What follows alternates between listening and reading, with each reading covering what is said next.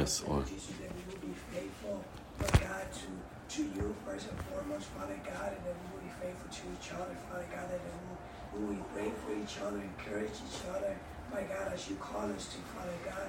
We know as we come together this morning to lift up your name on high, Father God. We give you thanks, Father God. Thank you for everything that you have done in our life, Lord. Thank you for provision. Thank you for peace of mind, Father God. Thank you that you are our creator. Thank you that you rescue us from darkness, and now we are walking in the light, Father God. Thank you for freedom, my Lord Jesus. Thank you for your mercy, for your grace, for your forgiveness, Lord God. And Lord, we pray for all of those people in the Middle East, Father God, who are fighting and killing each other. Father God, I pray for peace. I pray for your hand of protection over our brothers and sisters in Israel and in Gaza, my God. Lord Jesus, for our brothers and sisters in Ukraine and in Russia, my God, Lord Jesus. Lord, and around the world is so much hatred, so much darkness, Father God. The great issue that is in us, the heat that is in this world, Father God. So, Lord, we give this time to you and speak to us, Lord Jesus, and bring healing, restoration, peace of mind, Father God. Give us the peace that surpasses all understanding, my God. Your word declare, Father God, not to be anxious for anything, but with prayer and supplication and thanksgiving to present our request to you. And that's exactly what we have done this morning, Father God. We have prayed and we trust you, Father, because you are our Father. You are for us and not against us, Lord Jesus. So we give this time to us, speak to us, Holy Spirit. Strengthen your servant this morning, Lord Jesus, that he will be able to speak exactly what you already placed in his heart for us to hear from you, Lord Jesus. So we give this time, we worship you in the spirit and in truth. In Jesus' name we pray. Amen.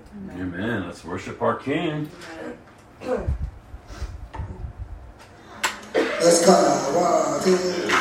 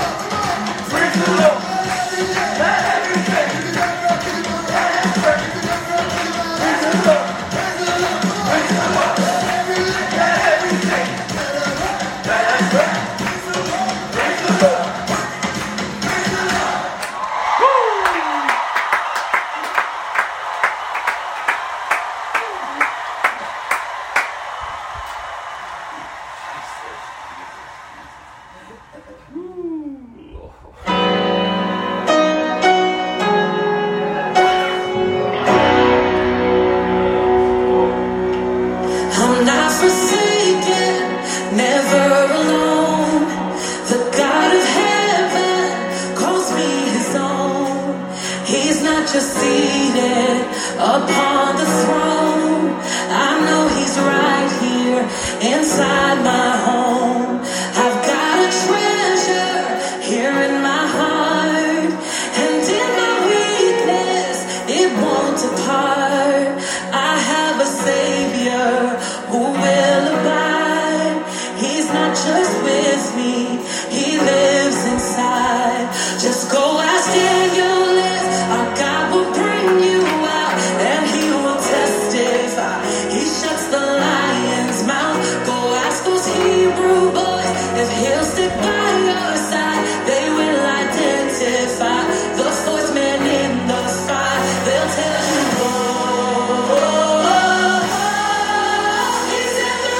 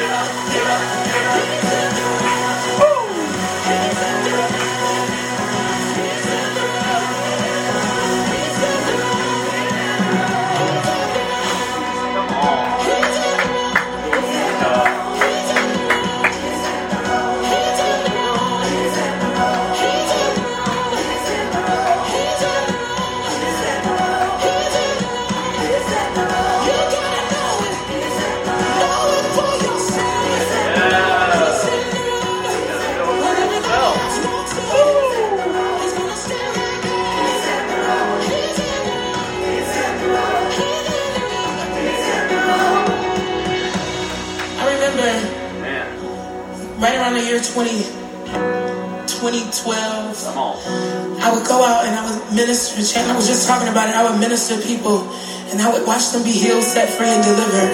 And I would go home for days in the dark, under the covers with the curtains closed.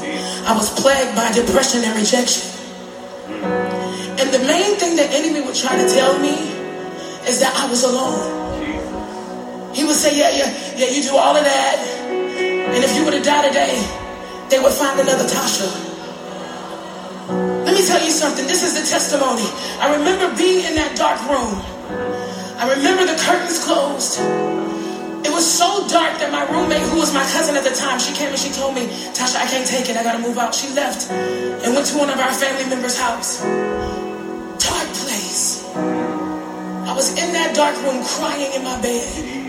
And the Lord came to me.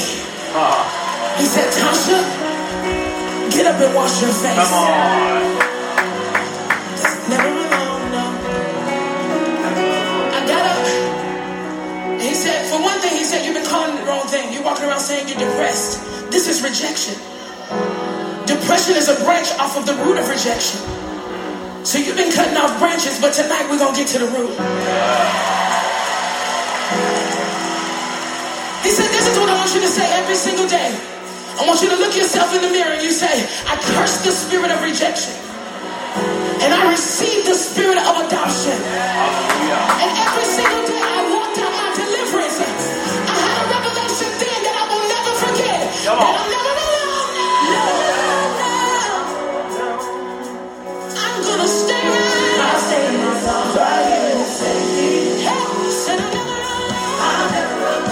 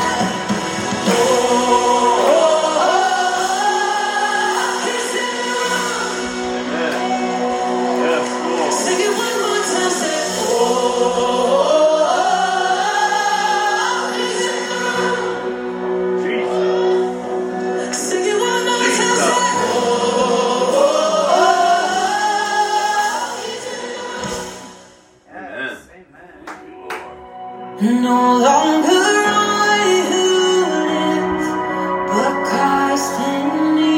For I've been born again, and my heart is free. The hope of heaven before me, the grave behind. Hallelujah, you brought me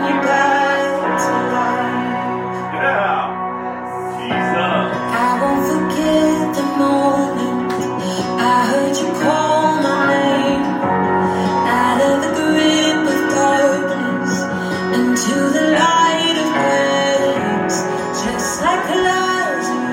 Yeah. Oh, you brought me back to life. And where there was dead religion, now there is living faith. All of my hope and freedom I found in Jesus' name. Just like Lazarus, ooh, you brought me back to life. No longer I who live, but Christ in me. For I've been born again, and my heart is free. The hope of heaven before me, the grave behind. Hallelujah, you brought me back to life. When something says I am guilty, I point to the price you paid. Come on. When something says I'm not worthy, I point to that empty grave. Just like Lazarus, oh, you brought me back to life. No longer I who live, but Christ in me. For I've been born again, my heart is free. The hope of heaven before me, the grave behind. Hallelujah, you brought me back to life. And the enemy thought he had me, but Jesus said you are mine. Come on. Oh, the enemy thought he had me, but Jesus said you are mine. He had me, but Jesus said you are mine. He had me, but Jesus said you are mine. He had me, but Jesus said you are mine. The enemy thought he had me.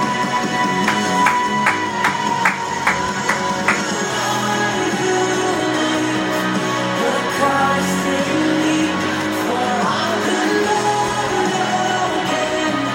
My heart is free. The hope of heaven before me, the grave behind. Hallelujah, you brought me back to life. Hallelujah, you brought me back to life.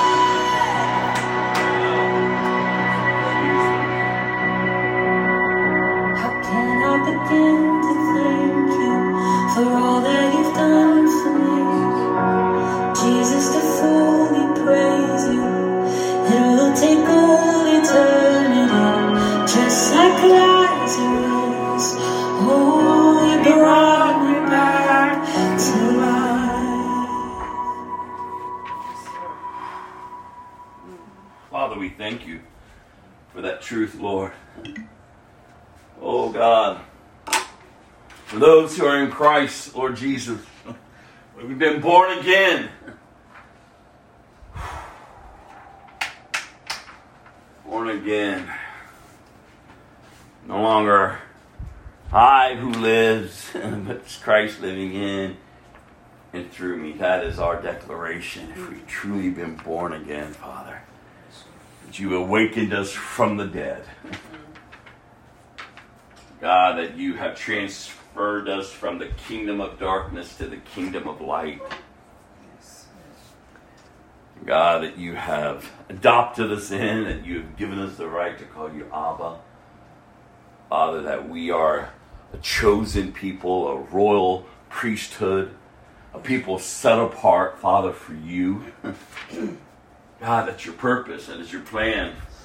Even before you spoke, the world was formed. It's all along for you to have a people that you will call your own, and they will call you their God. And Jesus, thank you. Thank you for coming and rescuing us. Thank you for coming and taking upon the punishment that we deserved. Thank you that You laid upon us your righteousness, that we might be in right standing with the Father, that now therefore we are at peace with God through you, Jesus our Lord. So, that's great news this morning. Your mercies are new each morning, Father, and I pray, God, that those who are with us today, those may be listening at a later time, God, that they would be encouraged, strengthened this day, Lord, to continue to run the race that is set before them, to keep their eyes focused and fixed upon Jesus, Lord. And Father, if there be any that are not in Christ, that have not been born again, that, Father, today would be the day that heaven would rejoice, that a sinner has repented and has received Christ as Savior.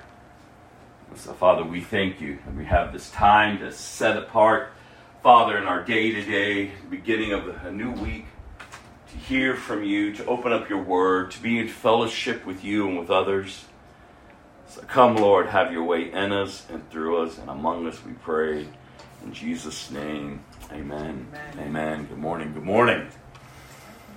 Application. Sustained effort, hard work, from the root word apply, to give one's full attention to a task, to work hard. And so this concept, this understanding that it is hard work. Your new life in Christ is not a cakewalk. No, it's hard work. I mean, Jesus himself said, in this world you will have trouble, but be of good cheer. I've already overcame the world.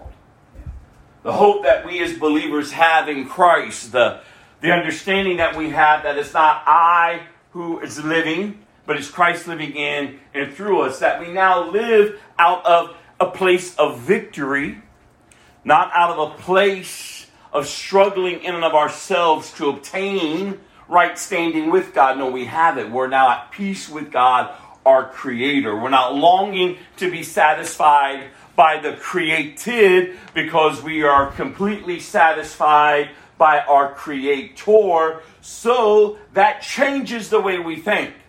And that's why the Bible says, how does He transform us? By changing the way we think. It's hard work. Because we're still behind enemy lines. We're still in a world that is still cursed. And living among people that are still blinded by the enemy. And yet God has us here for a purpose. For His purpose. And so each day we get up on purpose, because we understand what God has done for us through Christ. And so we're growing, we are maturing, at least we should be. And it's all through application, applying the Word of God. We've heard it for almost 10 months now. Application, sustained effort. It's not, I'm going to try it today and then I'll give it up tomorrow when I get the bad news or the bad report. No, it's sustained effort. It's hard work. It's when everything is screaming at you to quit that you say no. That you stand up and you move forward. It's when you continue to move forward even when your desires are screaming at you to give in. And you say no. Because it's Christ. My life belongs to Christ.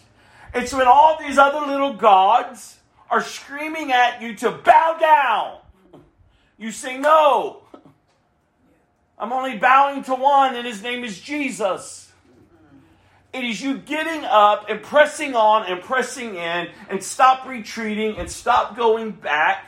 And if you find yourself, you're in that weird pattern of retreating and going back to what is behind you, to the vices that are behind you, to the desires, to the insecurities, to all this junk that comes from the old, well, the only way out is through Christ. Apply His truth. Because I keep telling you, if you're truly born again, your new nature knows nothing of what's behind you. It doesn't want it.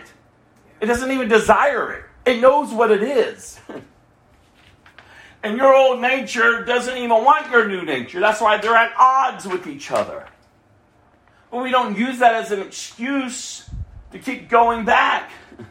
No, you should use it as an awakening to wake up. Because you're walking in a natural world that is at war with your king and his kingdom. And if it's at war with your king and his kingdom, you represent him. So it is at war with you, and its desire is to devour you. It is to chain you back up. Yeah. But you have got to be committed to Christ. That's why the Word of God says the greatest commandment, to love the Lord your God with all of your heart, with all of your soul, with all of your mind, with all of your body, and with all of your strength. Because when you get there, that's how you're living. You're not looking for anything else to love or anyone else. You're not looking for fulfillment from anything or anyone else. No, you're moving forward now in a whole new direction, in a whole new mindset. Because it's sustained effort. It's hard work. But ultimately we know it's him doing it through us. It's us getting out of the way. It's us saying no more. We know what it's like to do it of ourselves. We know the mess we make. We know the things that lure us. But in Christ, we have all that we need. So this understanding of application is so vital to the Christian life, to maturing. So if you find yourself in these habits, get up, get free. Walk it out. Don't beat yourself up, but walk it out. These areas in our lives that we're seeing we're not obtaining freedom, it's because we're not applying truth. And if we're applying truth, we apply it just a little bit, but we're not sustaining it because we're giving up and we're going back. But that's not the Christian life. The Christian life is a progression forward. Forward. Even if you stumble, you get up and you go forward. You throw off the sin that so easily entangles you, and you get up and you run the race. You endure because your hope is in Christ. And so application. Applying the Bible is the duty of all Christians. If we don't apply it, the Bible becomes nothing more to us than a normal book and a practical collection of old manuscripts. That's why Paul says, whatever you've learned or received or heard from me or seen in me, put into practice. And the God of peace will be with you. When you apply the Bible, God himself will be with us. When you apply the Bible, when you live out the newness of this new life. And again, the enemy doesn't mind you having church. The enemy doesn't mind you having a form of religion. The enemy doesn't mind you even saying the name of Jesus. The enemy doesn't mind us just doing whatever in the name of Christ. When it becomes a problem for the enemy in his camp is when we're truly believing it, we're applying it, we're born again, and now we're a threat to him. But he'll even use the things of God to manipulate us, to control us, to keep us down, and give us this false sense of security when there's no security at all. And you say, well, how do I know if I'm being deceived by the enemy? Well, is your life marked by Christ? Is the fruit coming from your life Christian fruit? Not just a facade, not just you putting on in front of people, not just saying the right words when it's time to say the right words, but yet doing something totally different when you're not around the people that you're trying to impress. That's how you know something's wrong. That's when you realize, wait a minute, I'm putting on a show. This isn't genuine. This isn't real. It needs to be genuine. It needs to be real. It needs to be who we are, not just in one moment, but in every moment. Everything is spiritual. And you're either following the Holy Spirit or you're following all these other spirits. You're either bound by one or bound to all. And we've got to wake up. The church has to wake up. And you think about it. When we're warned, and the Bible tells us that in the last days, people aren't going to want sound teaching. They're not going to want sound doctrine. They're not going to want that. Because we know, as the Bible is telling us, that in the last days, the desires that are within the created are going to come out at a level like we've never seen before. And we're seeing it, but they're even going to get greater. That's why even the people sitting in churches are not going to want to hear sound doctrine. They just want their ears to be itched. Make us feel better about ourselves. Tell us when things will get good. And we're not even being equipped to endure. Everybody just wants to be fed by the bottle. And that's good for a season, but you can't stay on milk all your life. Come on, brother. And somehow think that that's growth. That's not growth. Like, yes, you're born again. You go through these, just like you would naturally. You go through these seasons of maturing. But once it stops, once the growth and the maturing stops, the development stops, then it becomes retarded. Then it becomes, something is wrong. Something is off. You're unable to function. Just like in the natural. When something happens and people don't grow and mature as they rightly should, how they're created to, something happens. And it could be anything. It could be an accident. It could be a birth defect. It could be whatever that stops it or hinders it. But we see naturally what happens to the created if there's the growth stops. And so it is in the natural, so it is in the spiritual. The only thing different is, in the spiritual, you're without excuse.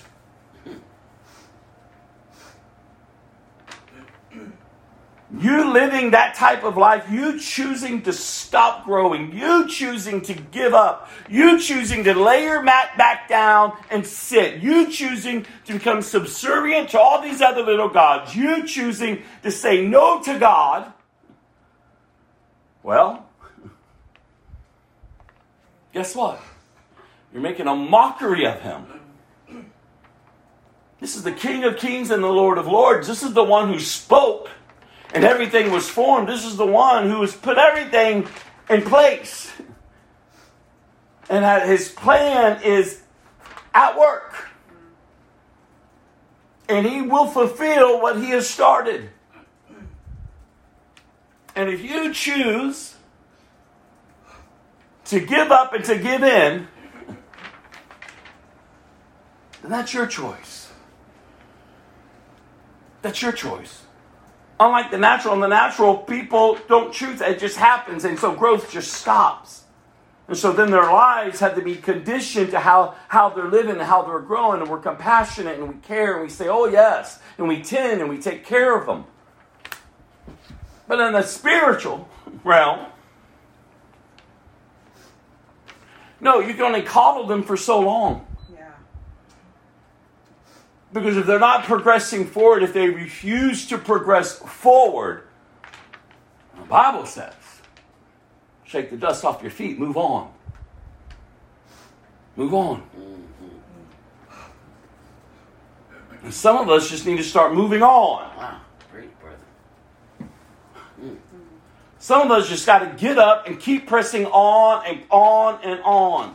And if they don't want to go on with Jesus, well, then so be it. Turn them over. In hopes that they would be saved. Not out of spite, not out of anger, not out of frustration,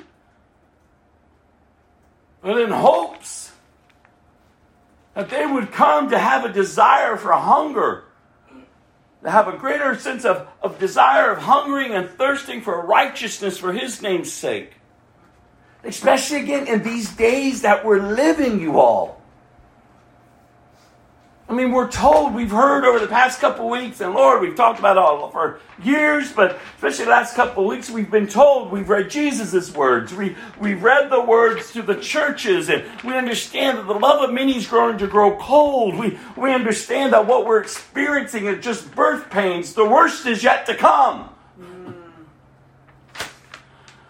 But Jesus says, but my gospel will still go throughout the earth.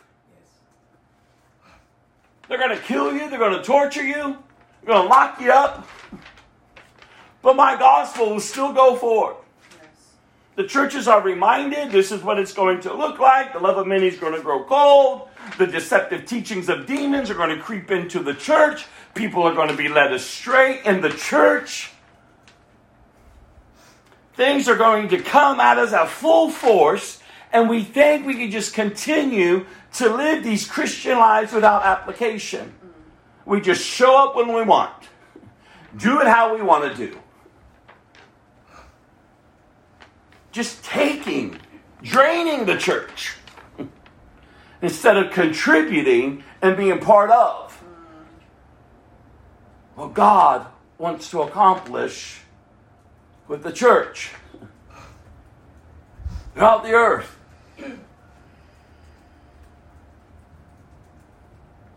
Raising up the next generation to know their God, to love their God, to worship their God, to be in fellowship with their God. See, application is vital. And listen, to the degree, and as we've heard for months, to the degree to which we study, memorize, and meditate on God's Word is the degree to which we understand how it applies to our lives. But understanding how the Word applies is not enough. We must actually apply it. Just can't be hearers. We just can't keep saying the words. We just can't keep quoting these scriptures. We can't just keep going through the motions like we're part of the occult, just doing mantras. No. Yes, you quote it, you speak it, but if there's no application, you're not understanding. And then you thinking, you quoting, and you speaking scriptures, there's some type of power in that. That's witchcraft. I've told you before, I've gone into churches. I've gone into places where I've been asked to come in and kind of observe and to give the senior pastors kind of insight to what's going on. I said, my God, your intercessory people, your prayer people, your prophetic people, they're witches. They're doing nothing different than what I did when I was in the world. They look spiritual, they sound spiritual, they write spiritual, but there's nothing coming from their life. They're foul-mouthed, they're abusive. Their home is in disarray, in disorder. They have no understanding, especially the women, how to be submitted. And so they're practicing and living out of a Jezebel spirit. And then you wonder what's going on in your church. It's because you're tolerating this. When I looked at them and I said, you all are practicing witchcraft. What are you doing? You can stand and recite and do the mantras and do all this other stuff over and over and over and over and over. But you're putting the power in the words coming from your mouth. From you. As if you have anything in and of yourself. Or you just conjure up stuff. There is power in speaking the word. There is power in praying the word. There is power in the word. But if the word isn't applied, then that's false power. That's a deceptive spirit. Many good books written by deceiving spirits, and the churches are following them. I keep telling y'all, that's why we cannot be impressed with people's writings, with people's anointings, with people's this, with people's that, if it's truly not who they are. If it's not to the very core being of who they are. If their character isn't being transformed, if fruit isn't coming from their life, I wouldn't be impressed. So what? They look like a bountiful tree. But look deep among the leaves. There's no fruit. There's no fruit. And a life without fruit is a life that will be cursed. And the fruit of a believer is lasting fruit. It doesn't just sprout up one season and then fades away. No, it's a remaining fruit. We're not like a shooting star that fades away. We're not clouds that are just puffed up with nothing. No, we're the people of God doing the will of God for the glory of God. We're people we know what God has done in our lives, who He is. We've been born again. We've been set free.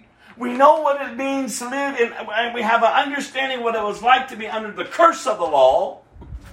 But my God, that can't even compare to the freedom of His love. That we know He who the Son sets free is free indeed.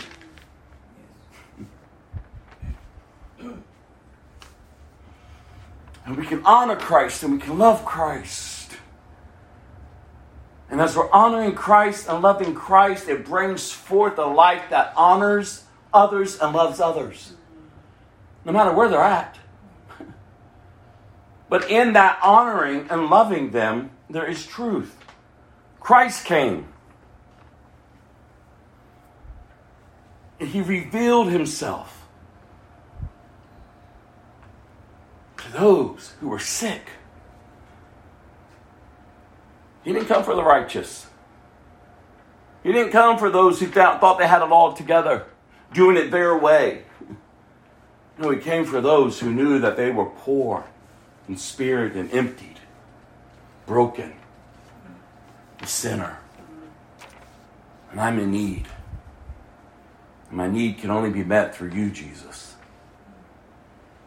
It changes your life, changes your perspective. And it's not an easy life, by no means. But it's a life well lived, as Christ is living in and through you, accomplishing what He has planned and what He has purposed. So application implies action, and obedient action is the final step in causing God's word to come to life in our lives. You want the word to come to life in your lives? Well, then obey it. I mean, Jesus even says, why do you call me Lord, Lord, and don't do what I say?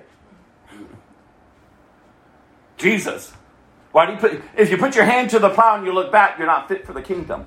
Jesus. Consider the cost before you start to follow me, because it's going to cost you everything.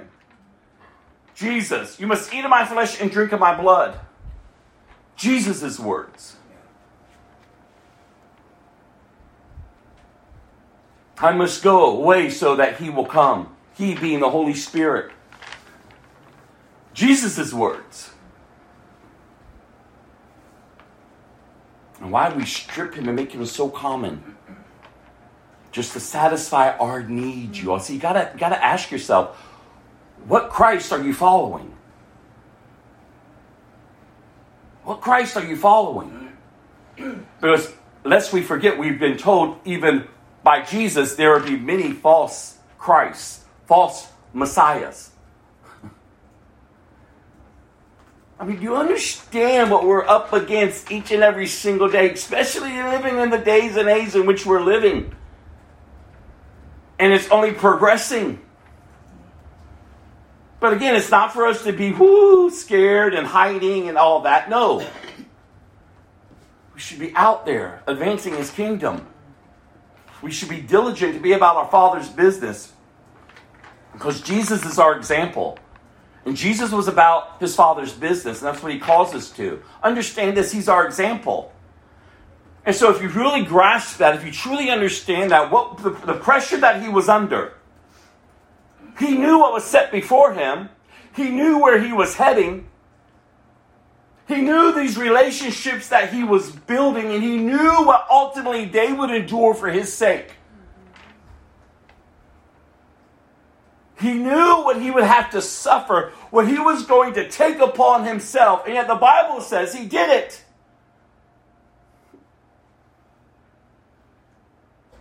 He submitted himself to the Father's will. I mean, the enemy came at him with everything. I'll give you this, I'll give you that, I'll give you this. She says, no.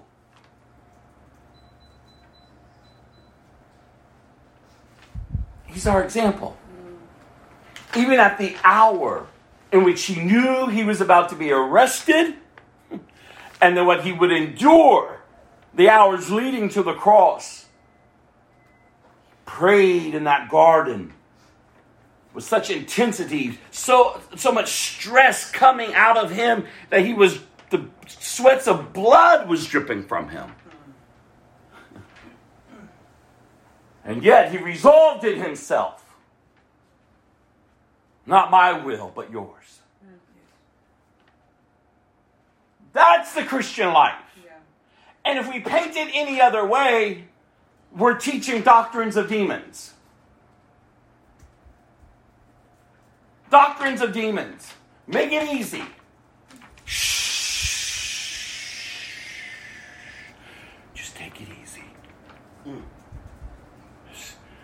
It is what it is. Just go through your life. No. You've been born again. You've been brought out. You've been transferred from that kingdom, from that realm. You've been transferred in to his light, to his kingdom. So we're to be kingdom-minded. That's why Jesus says, seek first my kingdom. Yes. But in reality, are we doing that? And I've always told you, if you see within yourself as the Holy Spirit, if you're truly born again, if you're not, then bow your knee and come to Jesus. Recognize that you're his enemy. Recognize you've been indoctrinated by demons. You've been controlled by your desires and your flesh. You're at war and you're his enemy. Submit yourself, repent, turn from all of that, and be born again of the Spirit. Receive Christ.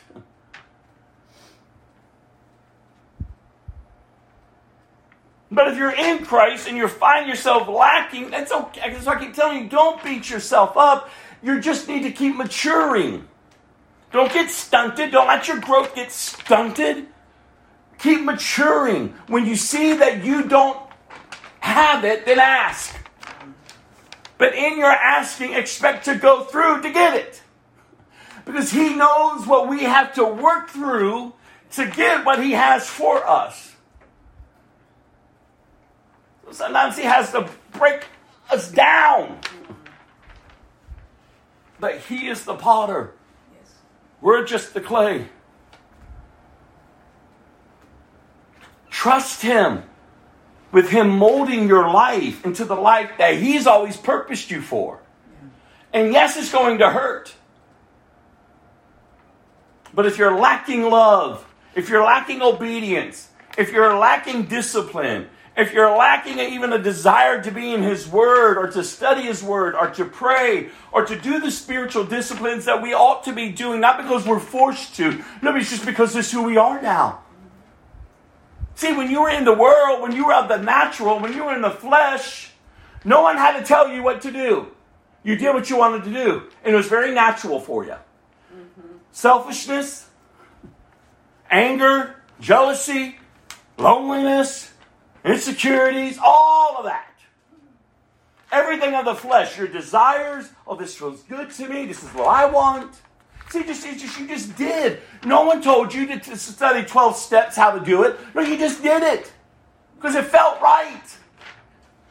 The same as it is in the spirit when you're born again. These spiritual disciplines, not because you're forced to, no, just because it feels right. This is who I am now. How then now shall I live? Who am I now? How do I live? Amongst a wicked and perverse generation. How am I not to be tainted by what's around me? How am I not to allow the old man rise up and think that he has some type of control? How do I live now as this new man whose eyes have been opened to the reality of Christ? To a God who loves me so much that he gave his one and only son for me. He didn't tell me to clean myself up. No, he knew my condition. And yet he came for me to rescue me. So now my life is to produce obedience. And it only comes, obedience is only a fruit of application. So again, when you see that you're not growing or maturing, it means you're not applying. So you don't beat yourself up, just get real with God. He already knows where you're at. He already knows what you're doing. So you can be real. Talk with him, walk with him. Repent. Turn from it. Stop making excuses. Stop allowing that to lord over your life. Allow him to lord over your life. Well, I don't know what that looks like. Well, learn. Learn of him. Because trust me, when you learn of his character, when you begin to see him for who he is, you won't keep touching what you're touching.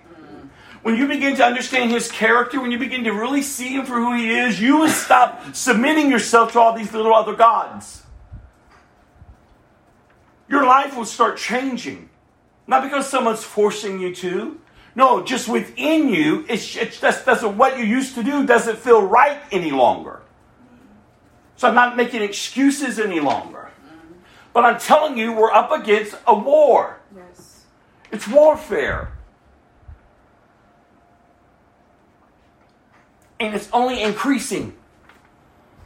But greater is he that is in us than he that is in this world. And that's what my hope is. My prayer has been for these 10 months. That we would grow, that we would mature. That we would have a desire and a hunger for Christ. For more of Christ. How are we to be living? Who are we now? In my circumstances, because each of us are different places. But we have the same identity in Christ. So how can Christ then be glorified amongst what each of us are experiencing so that others can see Christ and be drawn to Christ? That's why the church is called to encourage, to edify, and to build each other up. We have the same identity. We have the same access. We're just going through different circumstances. And we're growing, maybe at different places. But the point is, we ought to be growing. I keep telling you, if your Christianity is the same as it was yesterday, last year, 10 years ago, something's wrong. And I'll be honest with you, I doubt you're a Christian. I know that upsets people. People say, well, that's not biblical. You shouldn't say that. Well, no, it is. Look in the Bible. I mean, goodness gracious. And when the church was birthed, you know how they knew that you were of the church? Because you were living a transformed life. If your life wasn't transformed, they didn't tolerate it. The mark of a true believer is transformation. And yet, the enemy just comes in and runs amok. But it's no longer. It's not how we're to be living or doing. Christ. All for him. Yes. Him alone. Because all of us could lose everything tomorrow. Anything could go awry today. But Christ still remains.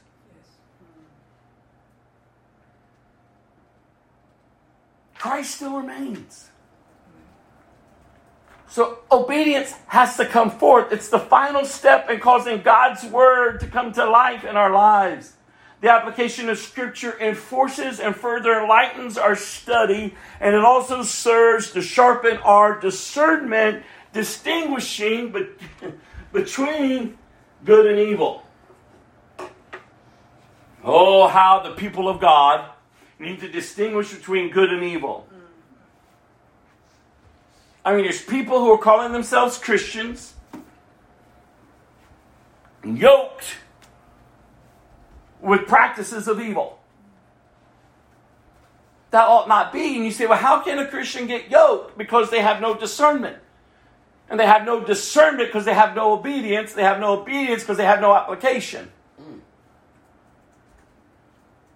And so then you wonder why the Bible says that in the last days, as the Holy Spirit has made us aware that many people are going to be deceived by doctrines of demons.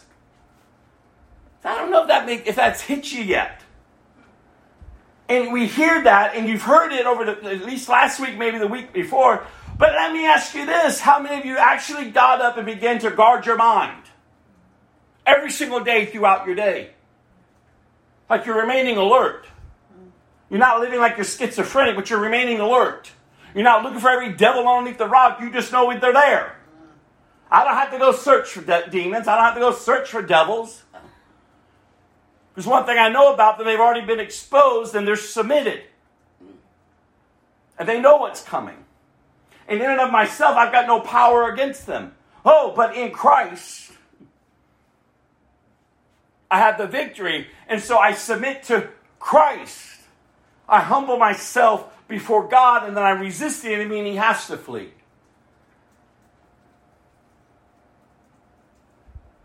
So I can get up each day and go through my day, and I can understand this level of discernment that I'm to have as a believer as I'm just going through my day. And I can be mindful of my actions and of my words and of my thoughts, and be mindful of my emotions. I can be just mindful of everything that's going on in this flesh, in this world, and in this realm. And still have peace. Still know that the Bible says that sin crouches at your door and its desires to master you, but you must master it. Just so I'm asking, how'd you do this week? And again, it's not to beat you down, oh, I'm a bad Christian. No, it's just the reality. It's just the reality. All-out war. And yet, we can walk upright amongst a wicked and perverse generation. Yet we can walk upright. Yet though 1,000 may fall on this side, 10,000 on that side, God is still for us and not against us. Yet though this physical body may be taken prisoner, my soul won't be. Yes.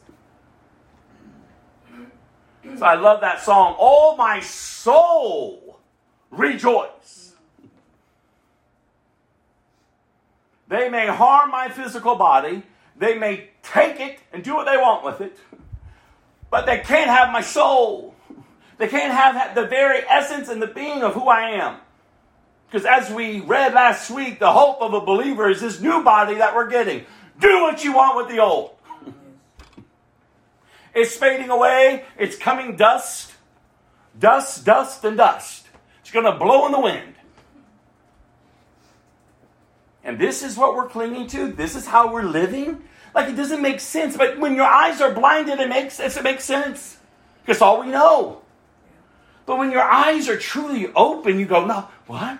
No, I don't want to settle for that.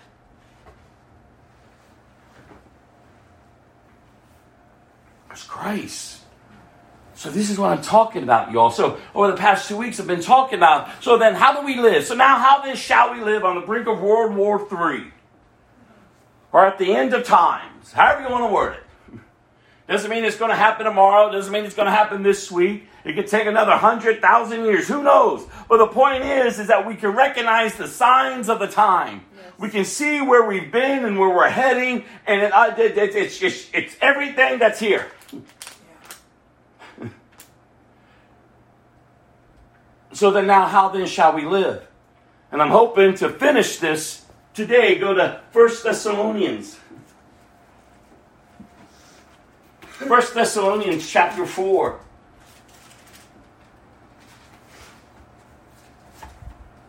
How, as a believer, if you're truly a believer, if you're in Christ, how do you live?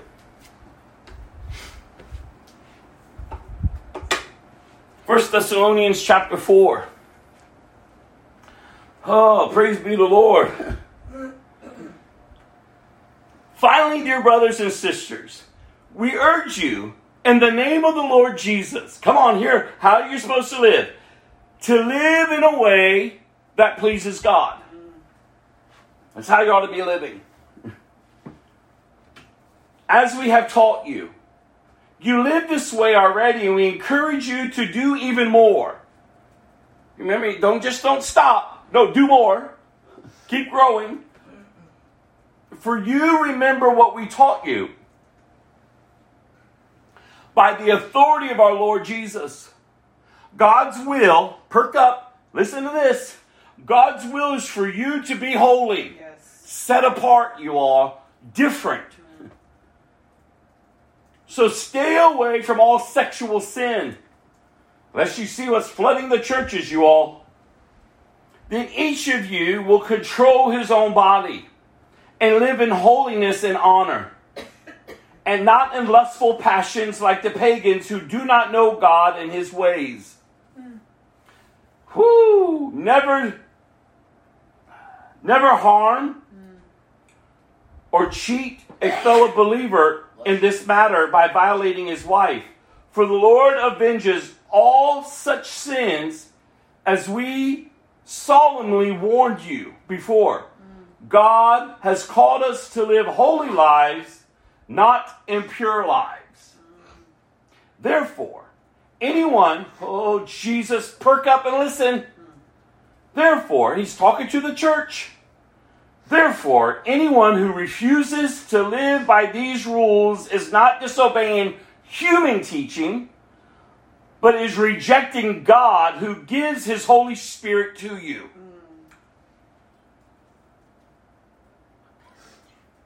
1 Thessalonians, chapter 4. So we're not disobeying human teachings. They're disobeying God. But we don't need to write to you about the importance of loving each other.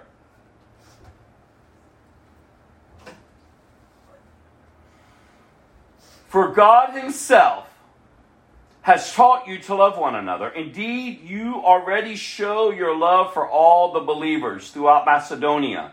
Even so, dear brothers and sisters, we urge you to love them even more. Yes. So I love this phrase, even more, even more.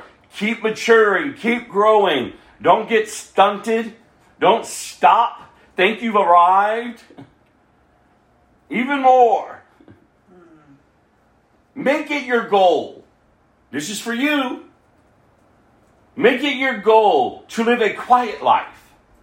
Oh God, perk up, minding your own business and working with your hands, just as we instructed you before. Then people who are not believers will respect the way you live, and you will not need to depend on others. So how then now shall you live? Live to please God. And then it goes on in chapter 4. How are we to live? With the hope of the resurrection. Listen to these verses. And now, dear brothers and sisters, we want you to know what will happen to the believers who have died. So you will not grieve like people who have no hope. For since we believe that Jesus died and was raised to life again, we also believe that when Jesus returns, God will bring back with him the believers, highlight that, believers, not people who we just think are there, but true believers who have died.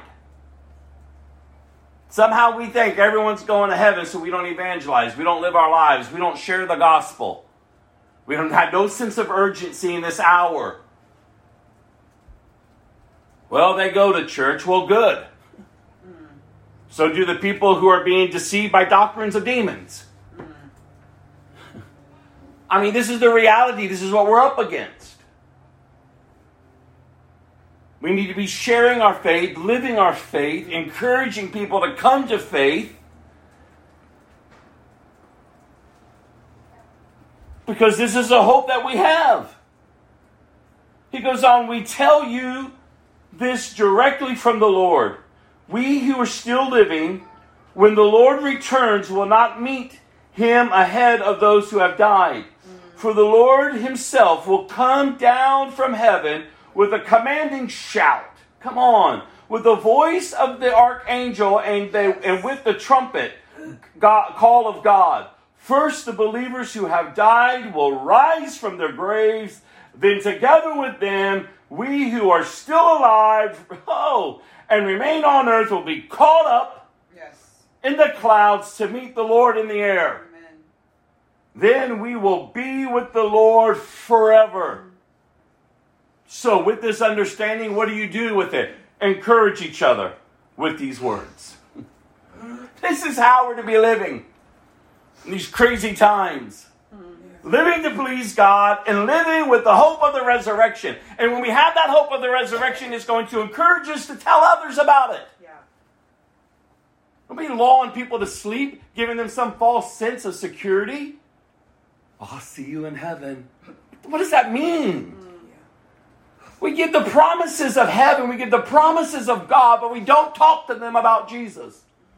The real Jesus. Not these false messiahs, not these doctrines of demons, but Jesus. And yes, the gospel offends. It ought to offend. If it's not offending, it's not the gospel. Because it cuts through the very nature that it needs to expose. I'm a sinner. But oh, how gracious God is towards me, how merciful he is. That his desire is that I will not be caught up in his wrath, but that he gave his son out of his love for me, that took upon the wrath that I deserved, and he laid upon me his righteousness that I might be restored back to my Creator. Like, do y'all talk this way to yourself? That's why I challenge you on Friday night. You need to be telling yourself the gospel every day. Every day you should be encouraging yourself so you're encouraging others. Yes, they may have heard a gospel peddled to them. That is not the gospel. But grow up, mature so that you can share the gospel. Yes. Pray for them. Love them, encourage them. I'm not mad at them. You don't need to be mad at them. They're blinded. Yeah. They're still of this world. Their eyes haven't been opened.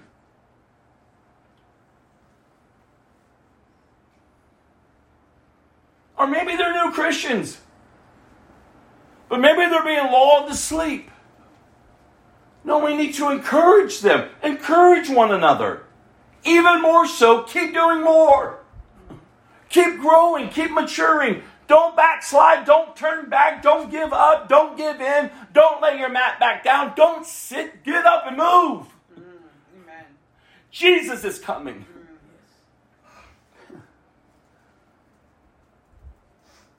There's a way in which we're called to live. That's why I'm telling you, don't be embarrassed for God about God.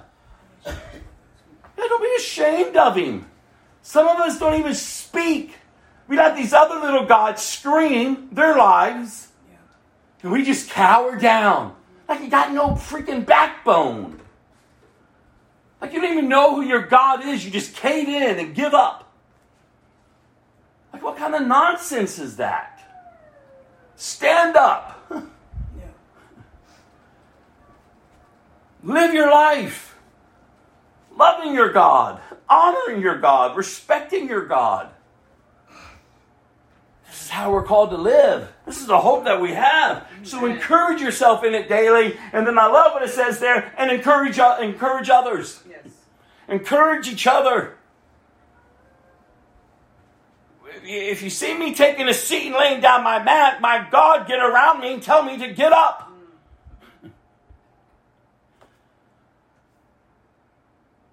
That's love. Yeah.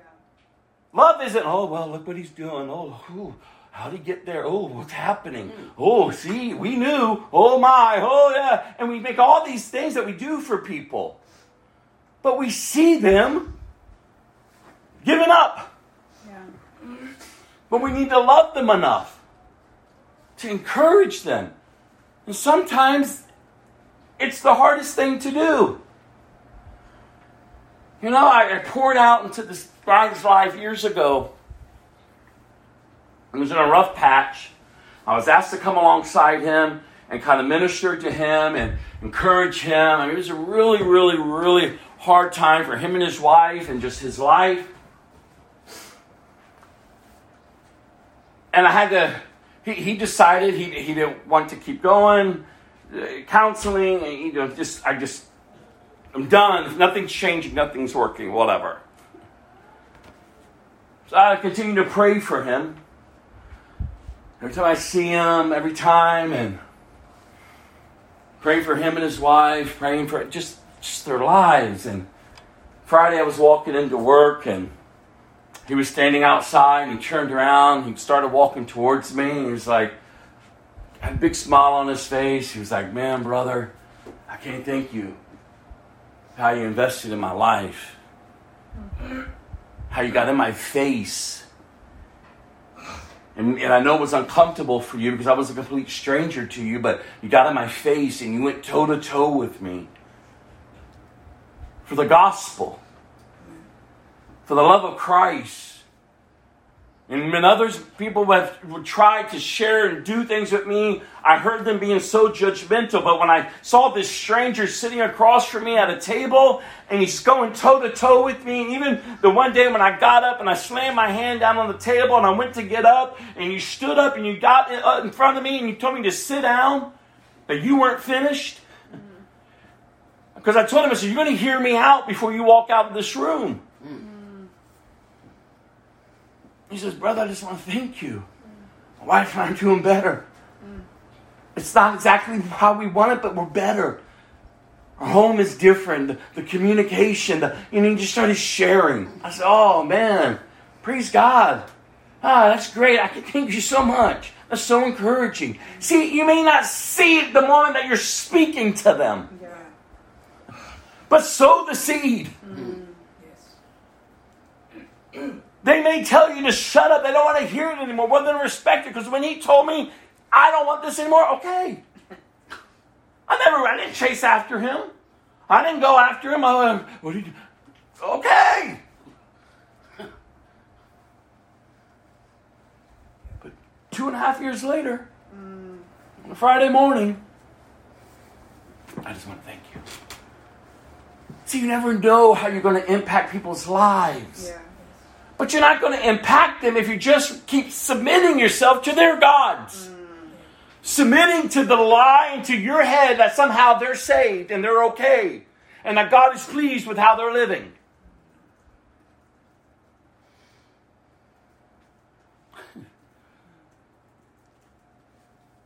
You know how many people are sitting in churches today with active sin going on in their life, and they don't even care. Yes. Yes. They don't even care. Come on. Preach that one. Yes. Doctrines of demons. Don't expect them to be in heaven, because you're not going to find that anywhere. They have turned from the living God. God didn't take their salvation. God's not blah, blah, blah, blah. No. They've rejected God. Yeah. And yet somehow, in some twisted way that the enemy does, leads them into church after they've been slung up in bed. the night before. After they were just nasty the night before with their mouth and with their thoughts. After they'd given themselves over to this and to that, being jealous, being backbiting, gossiping, slander, and dare step in and raise up hands to a holy God. Oh, I worship you. What? Shh.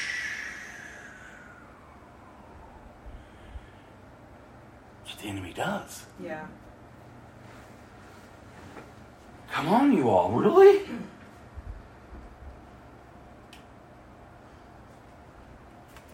This is how we're supposed to live. Stay with 1 Thessalonians because we're going to read from 5 through 11.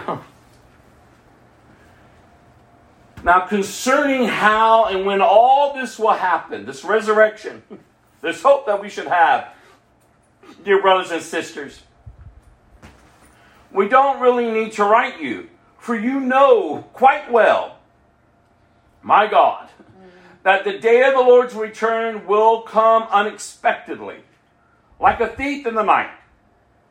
When people are saying, listen, everything is peaceful and secure, then disaster will fall on them. And suddenly as a pregnant woman's labor pains begin, and there will be no escape. But you aren't in the dark about these things, dear brothers and sisters. And you won't be surprised when the day of the Lord comes like a thief. For you are all children of the light. Oh, Jesus. And the day. We don't belong to darkness and night. So how are you supposed to live? Here it is. Perk up. So be on guard. Not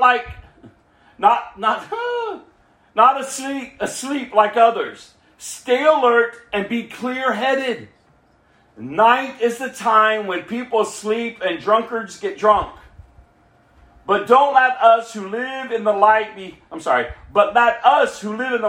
clear-headed, protected by the armor, of faith and love, and wearing as our helmet the confidence, of our salvation. Amen. For God chose to save us through our Lord Jesus Christ, not to pour out his anger on us. Christ died for us so that whether we are dead or alive, when he returns, we can live with him forever. So encourage each other and build each other up just as you are already doing. This is how we're supposed to be living. This is what we're called to do. Action every day. Not just when you come to church, not just when it feels right. Every day, pressing in, even if it feels uncomfortable. Press in. It'll be who you are. Live for God. Love God. Honor God. Remember, everything within you is at war against you advancing forward. But you must advance forward in Christ. You have received the Holy Spirit. Lest you forget, the Bible says you're without excuse. Because God has given you everything you need to live a godly life. But the enemy comes in, teaches these doctrines of demons, and the church just feeds off of it. Yes, well, God doesn't expect me to change this way, does he? No, God knows my way. And we make all these excuses. See, I'm telling you, when you're making excuses, when you're finding yourself not fighting and wrestling with sin, when you realize when you recognize that you're not doing that, something's wrong. Yeah. You've been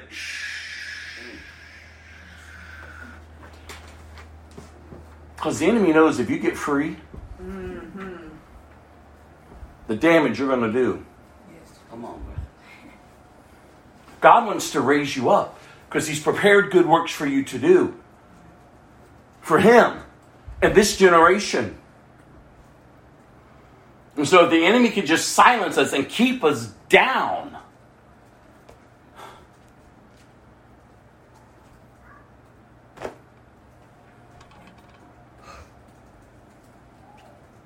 doesn't strip Jesus of his power. He He's seated at the right hand of the throne of God. He is victorious. Yes. You've just chosen to turn from the only one who can save you. Because you want to settle for the created. That's just dust. I'm just going to start blowing dust in y'all's face. I know. But I'm serious. But this is how we're called to live, you all. Live to please God with the hope of the resurrection. Go to Revelation chapter 22. Woo! We're going to try to land the plane today. Revelation chapter 22. How then shall we live in this generation and the generation to come? From the angel. Then the angel showed me a river with the water of life, clear as crystal. Oh, Jesus. Flowing from the throne of God and of the Lamb. It flowed down the center of the main street.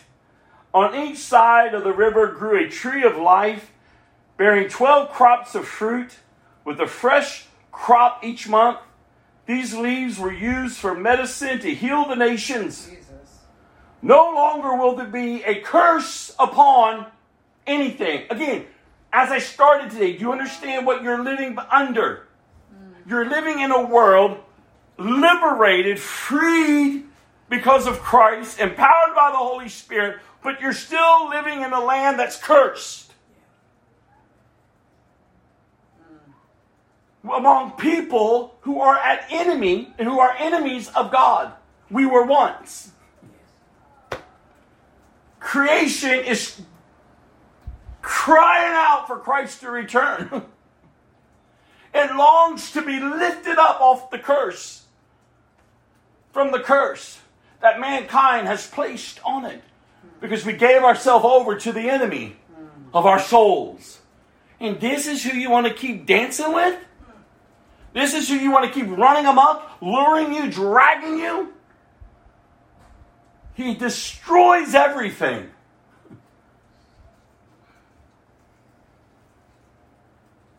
Listen to this beautiful. That's what I'm saying. When you know your God, when you know that you know that you know, you can live, man. Amen. Freed.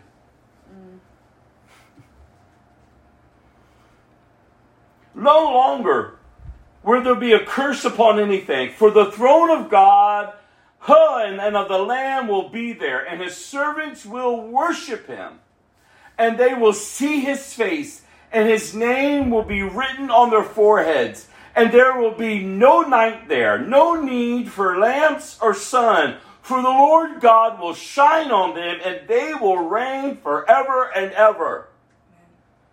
Then the angel said to me, everything you have heard and have seen is trustworthy and true. The Lord God, who inspires his prophets, has sent his angel to tell his servants what will happen. Jesus' words. Here they are. Verse 7. Yes. Look, Yes. Jesus says, I'm coming soon. Blessed are those who obey the words of prophecy written in this book. I, John, am the one who heard and saw all these things. And when I heard and saw them, I fell down to worship at the feet of the angel who showed them to me. But he said, no, don't worship me. I am a servant of God, just like you and your brothers, the prophets, as well as all who obey what is written in this book. Worship only God. Yes. Then he instructed me. Do not seal up the prophetic words in this book, for the time is near. Let the one who is doing harm continue to do harm. Let the one who is vile continue to be vile. Let the one who is righteous continue to live righteously. Let the one who is holy continue to be holy. And then Jesus' words, look, I'm coming soon, bringing my reward with me to repay all people according to their deeds. I am the Alpha and the Omega, the first and the last, the beginning and the end. Blessed are those who wash their robes, They will be permitted to enter through the gates of the city and eat the fruit from the tree of life. Outside the city are the dogs, the sorcerers, the sexually immoral, the murderers, the idol worshippers, and all who love to live a lie. Yes. Those are people who are not entering the kingdom of God. But they're in church, Pastor. Who cares? Shh. They're following doctrines of demons. They're not saved. Again, I'm not impressed with people's church attendance and how they do and what they're doing. It's the character of Christ coming out from them. It's the fruit from their life.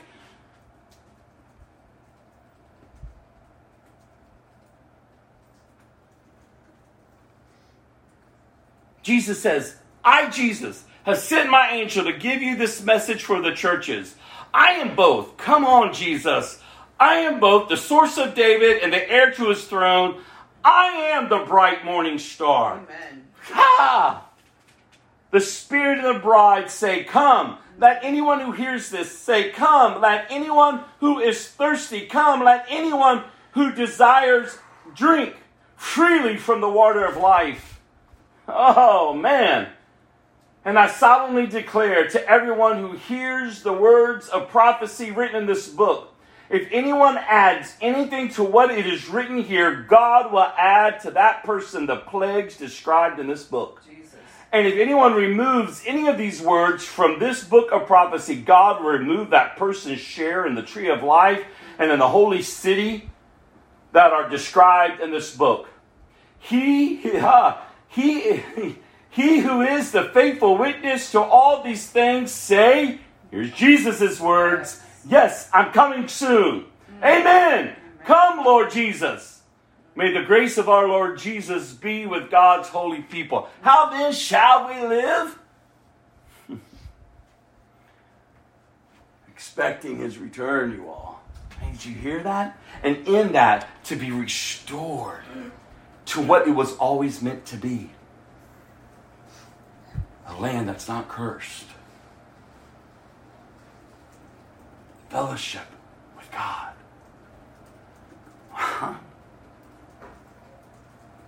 And you see what we're up against each day. This is what we're called to. Mm-hmm. So we've got to stop making excuses. If we truly love Christ, we truly understand what it means to be born again, do we truly understand the gospel message?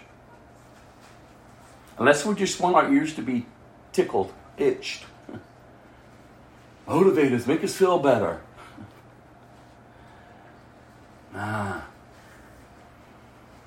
I want to encourage not only myself, but you all. Mm-hmm. Cling to Christ. It's not fading away. I don't want to offer you the principles of the kingdom if you don't know the King. I don't want you out there, just putting the principles of the kingdom into practice. And yes, you may reap the reward of them on this side of heaven, but in the end, it's all fading away.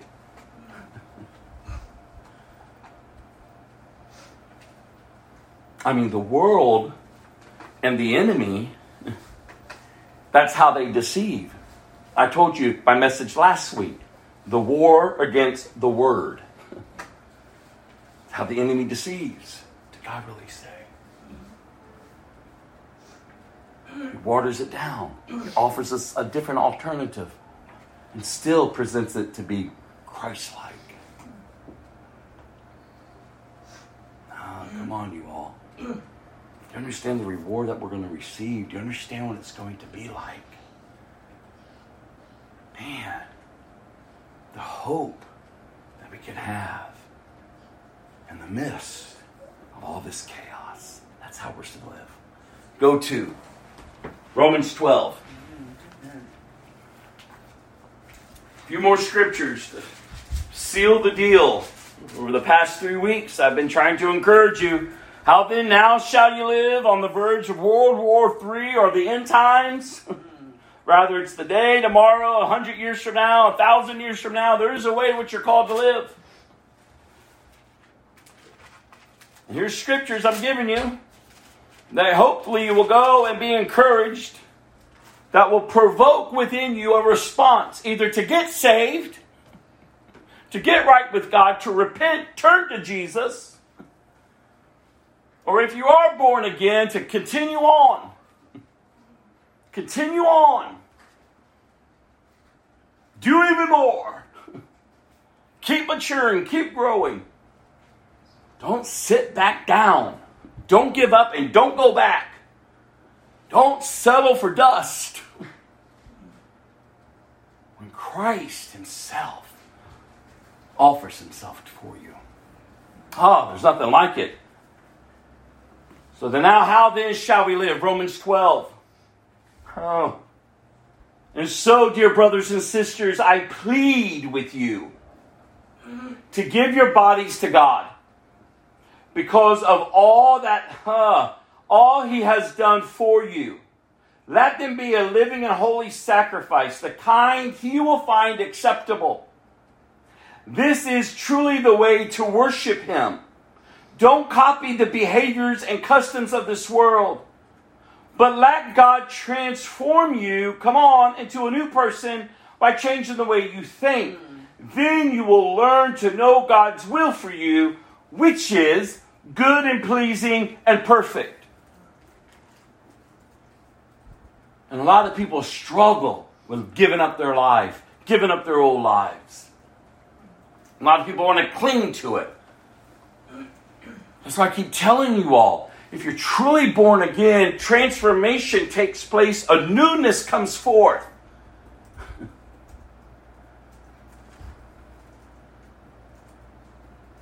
As I plead with you, give your bodies to God because of all he has done for you.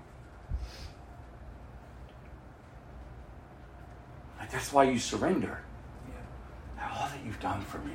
Why are we trying to hold back from him? Why? If we truly understand the gospel, if you're truly saved, and you truly understand the gospel, and the power of the gospel, what on earth are you doing holding on to what's behind you? You say, well, what do I do with it? Give your bodies to God because of all he has done for you. Let them be a living and holy sacrifice. And that's when the enemy has come into the church. And he twisted it. And he makes the holiness. And he makes what it is to be set apart something weird, something ungodly, and something unholy. Oh, gee, that's why we must apply God's truth so we can discern between good and evil. Again, if you're truly born again, if you truly have received the gospel and the power of the gospel, and you have comprehended what Christ has done for you, I don't need someone to berate me or beat me down. I need someone to come alongside me and hold me accountable. Get in my face if need be. But it's out of love. It's out of respect for what Christ is doing in my life. But it's going to confirm what Christ is already speaking into my life. Because when I yield and I give myself to Christ, and even though I want to keep touching or giving or laying or doing or whatever, what I used to do, no, just because of what has transpired in my life, because I've repented, I've been born again of a new nature, there's going to be this pull in me that's like, oh, no, you don't do that anymore. But I like it. It doesn't matter. You don't do it anymore. Well, how is that fair, God? Oh, it's quite fair. Why are you questioning him?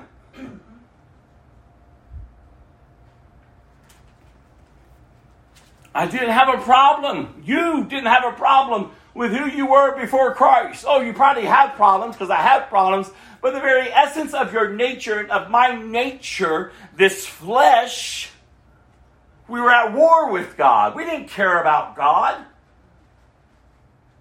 Yet though we've created all these little gods to find some sense of purpose in being, because that's just within every created being.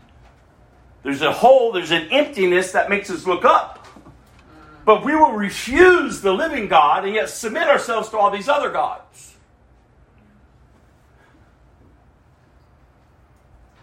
But oh, church, when you understand the gospel, when you receive the gospel, when you receive Christ and your life is transformed, newness comes forth.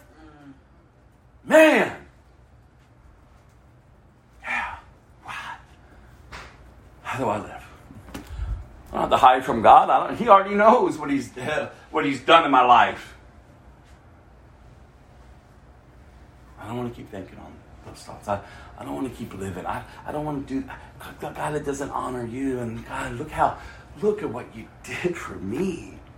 And that's what He says here. I plead with you to give your bodies to God because of all He has done for you. Why would I keep fighting to hold on what He has delivered me from? It doesn't make... See, when you hear it doesn't make sense. You go, what? Like, really? Like, what am I doing? Wrestling to stay yoked and in bondage and enslaved and in prison. What am I doing?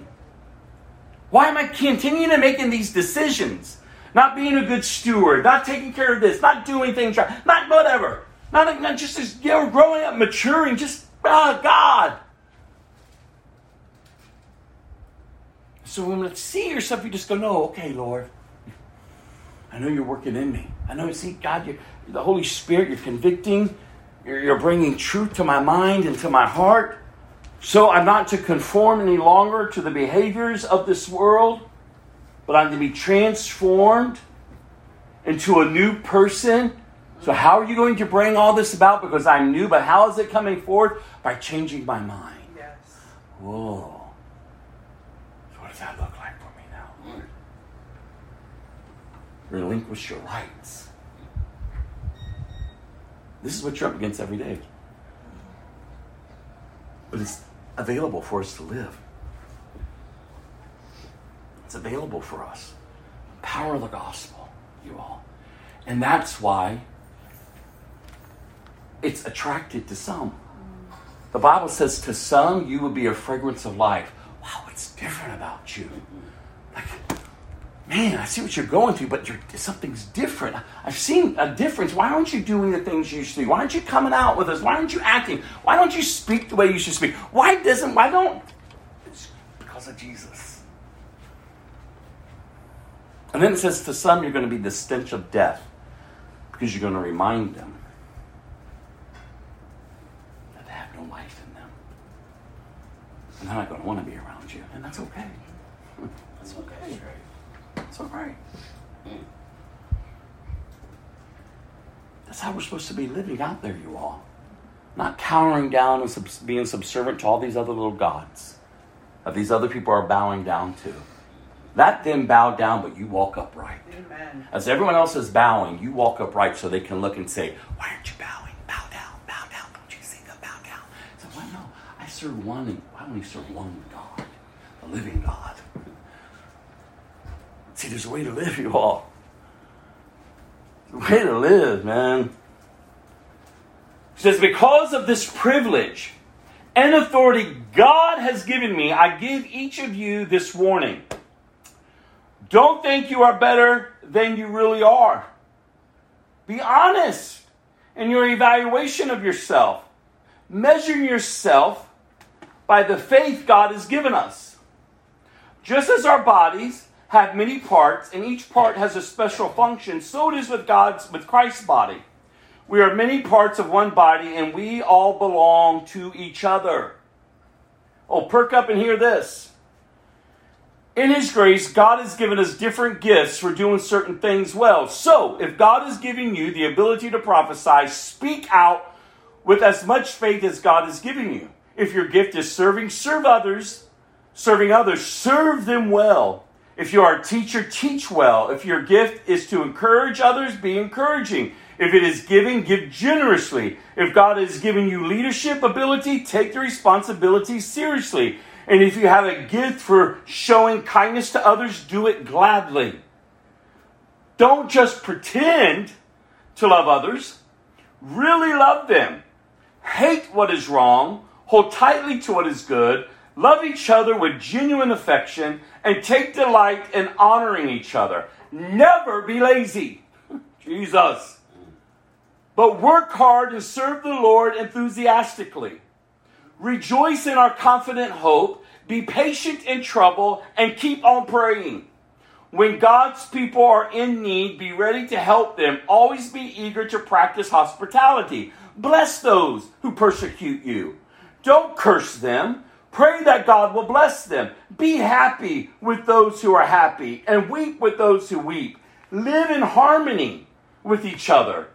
Don't be too proud to enjoy the company of ordinary people. And don't think you know it all. Never pay back evil with more evil. Do things in such a way that everyone can see you are honorable. Do all that you can to live in peace with everyone. Dear friends, he's writing to the church. Never take revenge. Leave that to the righteous anger of God. For scriptures say, I will take revenge. I will pay them back, says the Lord. So instead, if your enemies are hungry, feed them. If they are thirsty, give them something to drink. In doing this, you will heap burning coals of shame on their heads. Don't let evil conquer you, but conquer evil by doing good. You see, it's opposite day, you all. In this new way of living, we don't live like the world. We're learning to live differently. We're to live opposite of what we used to be enslaved to. Does it make sense to the natural mind? But when you understand the power of the gospel, when you understand what Christ has accomplished for us, when you understand what we have been given, the authority in which he has given us, the protection in which he has given us, the power in which he has given us to go forth and to make a difference among the people who are dying. He came to save the world. He knows that they're under judgment. He knows his wrath is coming. That's why he says, I didn't come to judge the world. The world already stands judged. There's a time and a place. Oh, it's coming. He came to save. Amen. So why aren't we doing what he came to do? That's why we grow as Christians. That's why it's vital that you're growing as a Christian. You're maturing, you're applying, you're getting up, no matter how hard it is. Well, I've tried. So what? Get up and move on. You stop trying. Let him have access. You just put into practice what you're learning. What does that look like? Well, if you're thinking things you ought not to be thinking, the Bible says take every thought captive and bring it underneath his lordship. If you're touching things you ought not to be touching, stop touching them. If you're saying things you ought not to be saying, stop saying it. If you're not being a good steward of what he's entrusting you with, learn to steward well. Ask for help. We've got to stop making excuses. We got to get up. People are dying.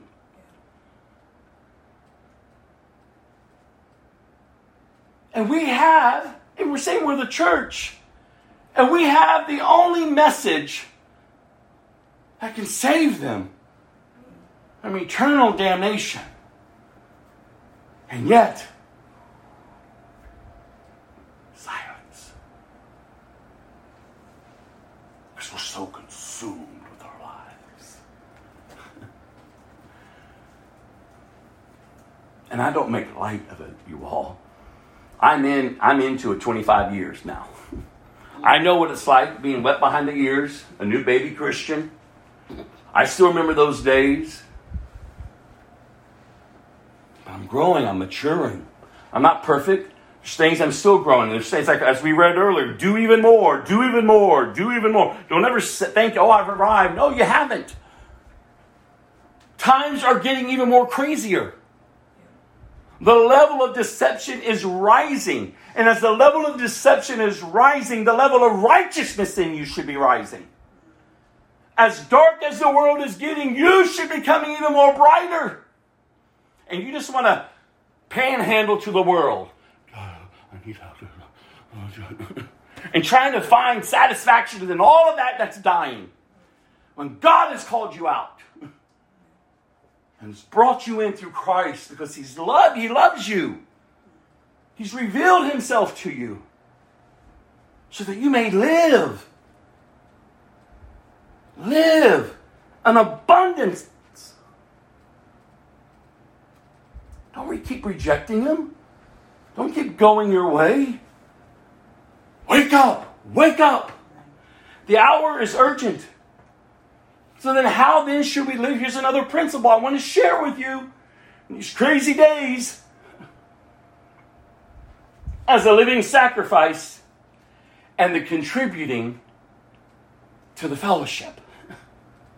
Each of us have been gifted. The Bible says that the Holy Spirit has dispersed the gifts among the church. You should know your gifts and you should be growing in your gifts.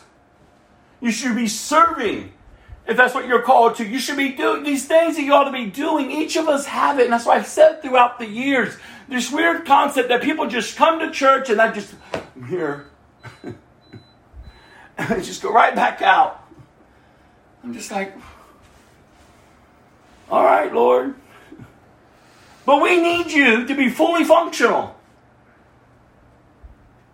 If our natural body is sick, we're hindered. When I broke my toe one year, my foot, it ached my whole body. So if you're the toe of the body of Christ, you're wounded, it aches us. We need you, as you need us, to be healthy members of the body of Christ. Growing and maturing and giving. Yes, here. So that when we go from here, when we disperse from here, when you're out there, you're still functioning as the body of Christ among others that are out there. And the world will see there's something different about them. And yet they want to kill us. Yet they want to beat us. Yet they want to push us out of the world system. It's okay. We don't hate them. We're not going to fight them. That's what they did to Christ. But if they're hungry, feed them. If they're thirsty, give them something to drink. Let them see there's something different. They asked Jesus, Are you a king? Are you the king of the Jews? Our kingdom's not of this world. Basically, he tells them, I'm allowing all this to happen. You have no authority over me. Come on. This is the Jesus we're serving. Are you kidding me? And we all just want to stay yoked to our past and, my feelings, and I've screwed up my life. So what? We all have. Get up and move on. Think differently. Do differently. Learn of Christ and live. I don't feel like I'm miserable. Stop looking at the world. Listen, there's a way in which you're called to live. Go to 2 Corinthians. I'm ending. 2 Corinthians chapter 5. Verse 20 through 21. Again, 3 weeks on pouring into you how you're to be living in these crazy days so that you can go and take these past, go back. I know they're long, like, it's so long, but whatever. Go back and listen to the podcast. You don't have to sit for 2 hours in one sitting. Just as you're driving, listen. Listen 15 minutes. But you need to go back and listen to these verses. You need to go back and listen to the encouragement. You need to sit and open up your Bible, get a pad of paper or use notes on your pad or your iPhone or whatever phone you have, and just start looking and saying, this is how I'm to be living. How does this apply to my life when I step into the office? When I step into the grocery store, as I'm driving down the highways, I'm interacting with family members who aren't saved in a household that is in disarray. How am I to be living? How am I not to give up ground but gain ground? How am I to stand in the assurance that you are God and God alone, and that I will see my household saved? How am I to be living?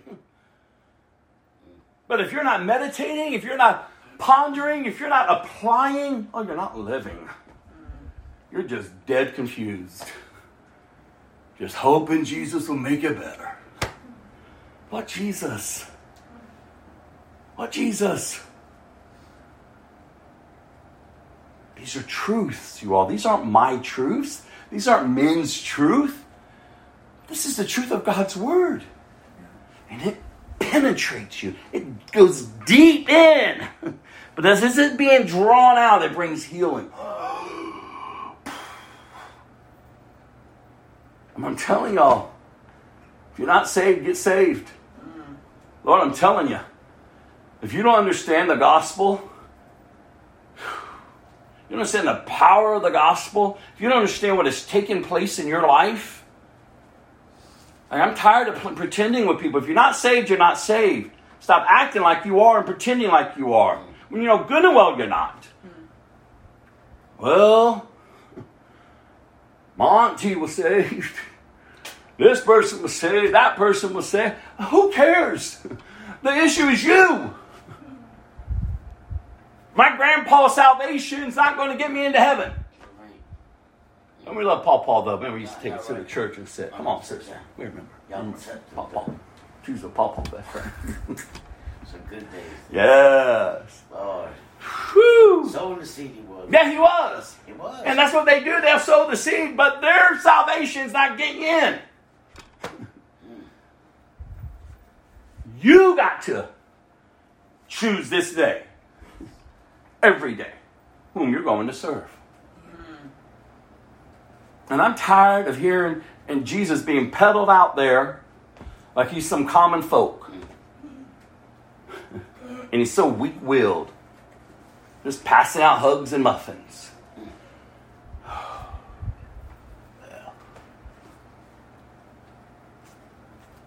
How are we to be living? 2 Corinthians chapter 5, verse 20 and 21. Oh, so we are Christ's ambassadors. God is making, God, hear this. This is what your life is to be doing. Is this happening? Listen. So we are Christ's ambassadors. God is making his appeal through us. We speak for Christ when we plead. Come back to God. For God made Christ, who never sinned, to be the offering for our sins, so that we could be made right with God through Christ. How are we to be living in these days? As his ambassador. He's making his appeal through us. So I said, you all preach the gospel to yourself daily so you understand. Don't lose that passion for Christ and what he's accomplished, so that you're sharing it with others. They don't want it, it's okay. Fine. I got a lot of people I'm so close with who don't want the gospel. But one thing they know, I don't want what they have. Doesn't mean I disrespect them. Doesn't mean I'm rude to them. Doesn't mean no. But I'm not going to go along. Just like you're not going, okay, it's fine.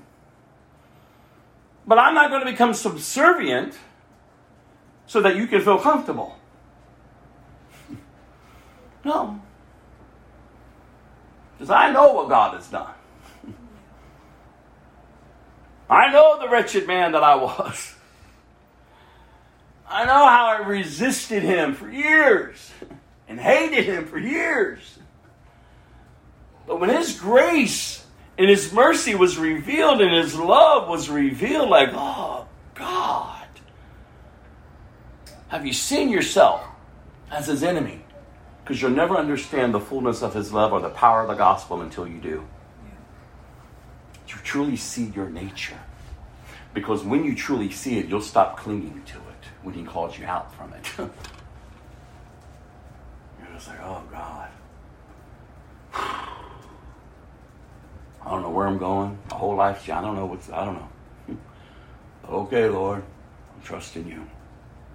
So you just got to surrender. Say, okay, God, it's not going to be easy. I'm not expecting it to be, whatever. Like, I'm still behind enemy lines. I have a concept that, okay, my life is not my own. So how am I to live? Well, I need to know this. Now I need to be equipped. I need to know what it means when you say to me, come follow me. Deny yourself, pick up the cross and follow me. And again, don't forget the cross is an instrument of a horrendous death. It's a tool of such excruciating pain. And this is what it tells you to pick up. Lest we want to make it all kumbaya and easy. That's pumpkin pie. Just everything sweet. Oh, sweet Jesus. Just makes everything perfect. Use the cream in my coffee. What? Like the call of a disciple. Deny yourself. Pick up the cross. You see, Rob, this tool of excruciating pain and death. And follow me. I got you, son. This way. Yes. God. Okay. It's uncomfortable. It hurts. But you got me. You tell me to follow you. Yeah. It's beautiful, you all. Yeah. And what we do with it is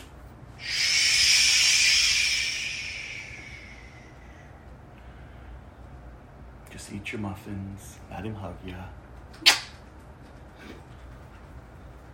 What are we doing, man? Oh, okay, finally. Hebrews. That's where we're ending.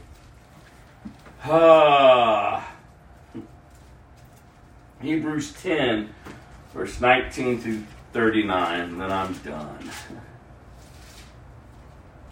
The call to persevere. How then shall we live? Persevere, you all. Persevere. Jesus. So I get excited, you all. I've had my ups and my downs, my highs and my lows, but man, keep fanning that flame and keep moving forward. That's why I can talk to people and share with people, and if they don't want it, okay. People who do, praise God, let's press in, let's get going. And it's Jesus. I can think through the years how the enemy has tried to snuff me out left and right, how the enemy creeped up in the backseat of my car and tell me, I'm going to kill you. When I was at that red light, I said, oh, what? And I clung to those words, then I did the word. And it sent me in a tailspin. I'm telling you, this isn't cakewalk. You're all in it. For the glory of God. For the glory of God. To reach that final resting place. Oh, Jesus, what? Yeah. That's the hope that we have.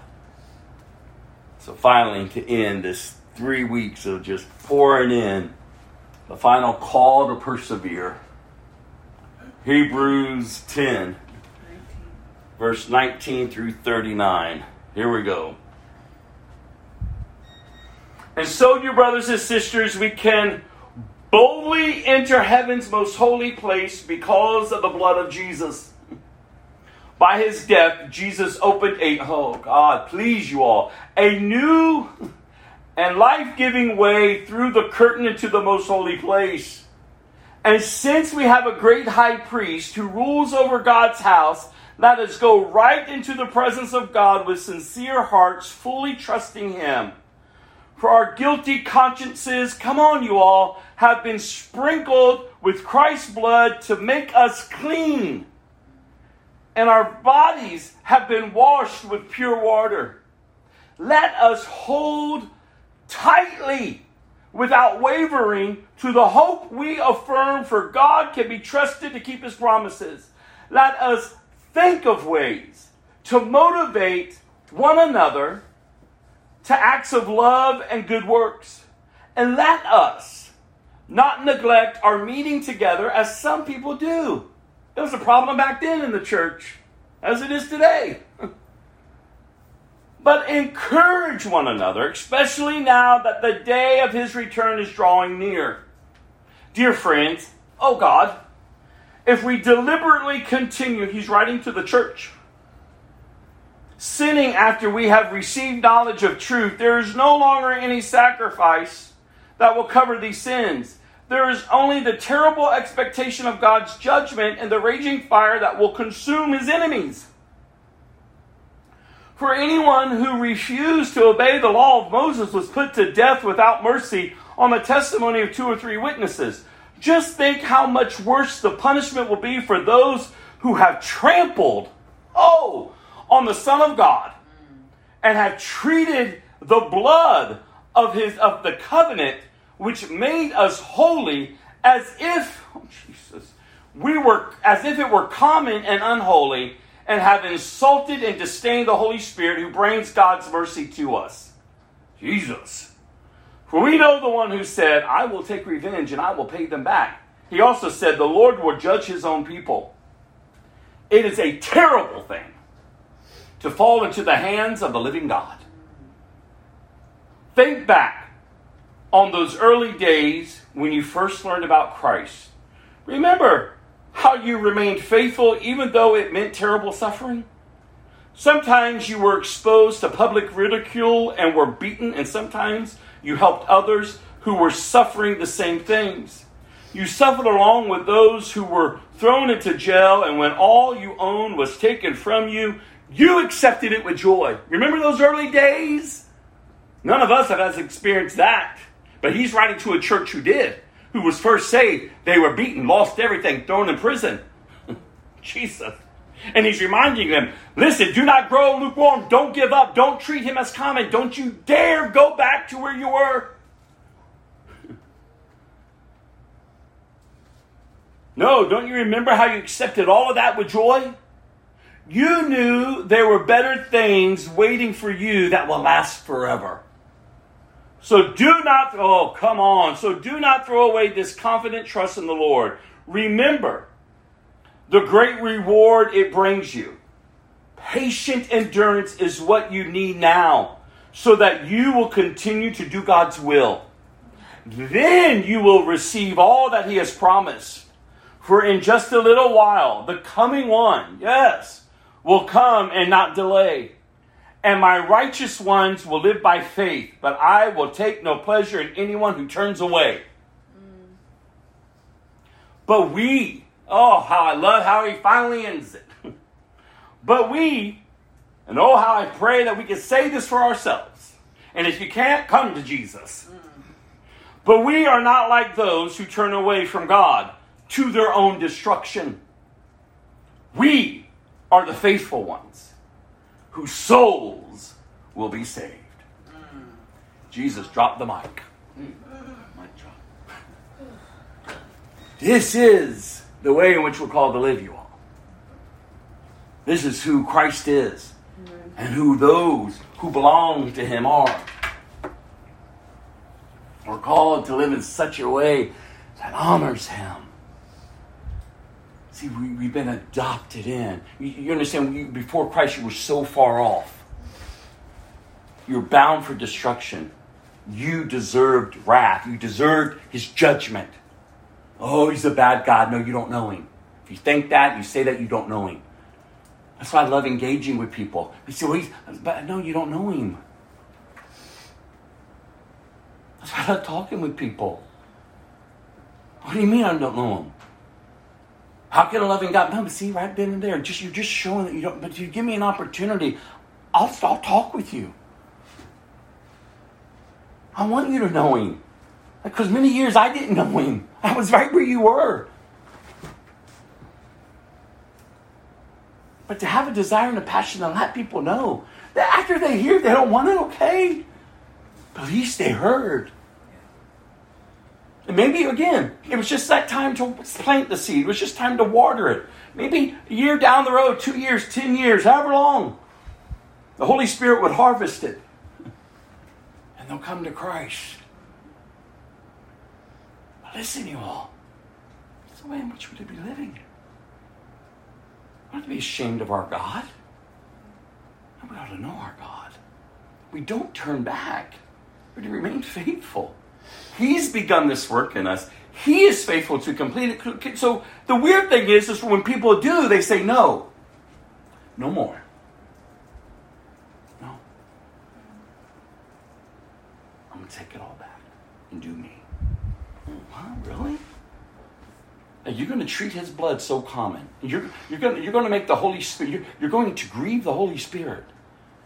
And they don't care. And I've seen it time and time and time and time again. I mean, ministers who influenced me in my early years. Fall away from the faith and go into the gay lifestyle. What on earth? What?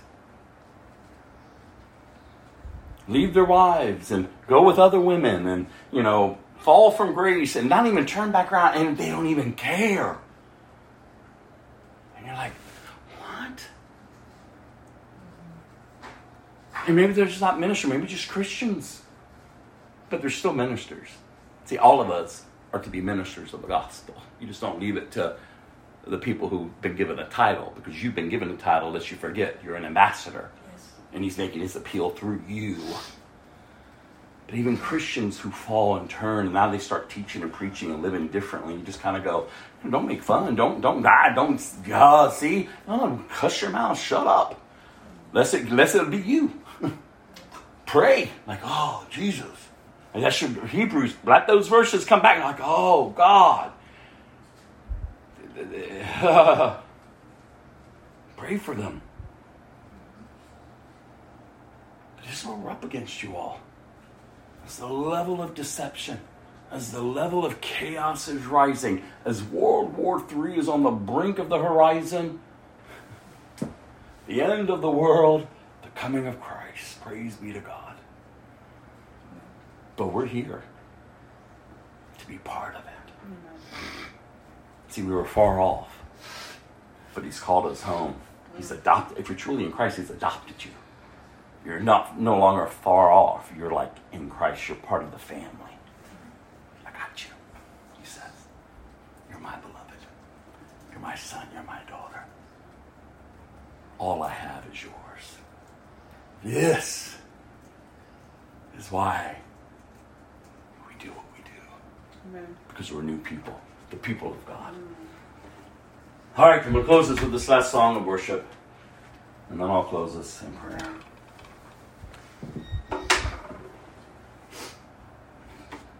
Oh, Jesus.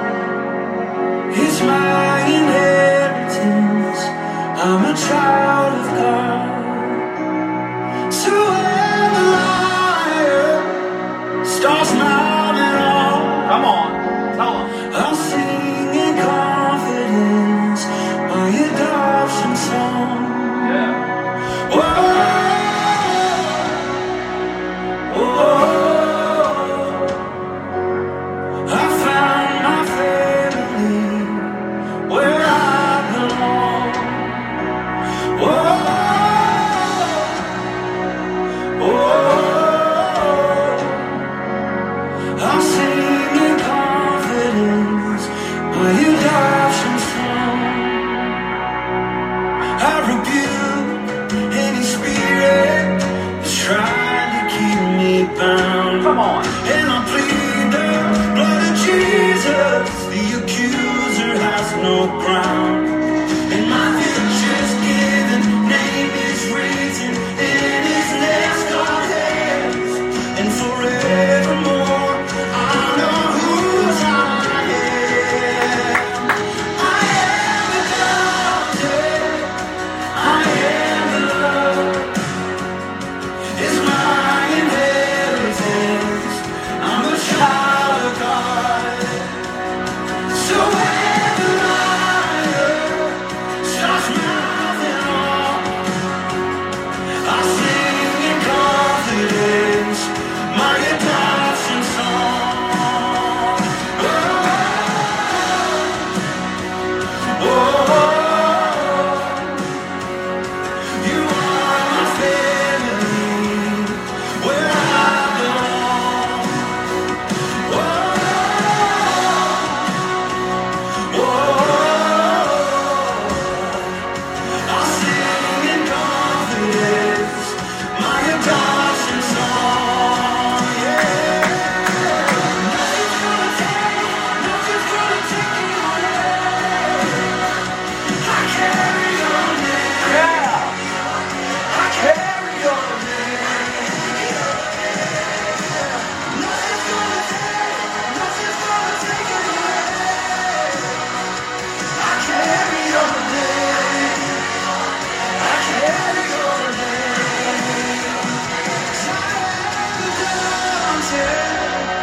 I am loved. It's my inheritance. I'm a child of God.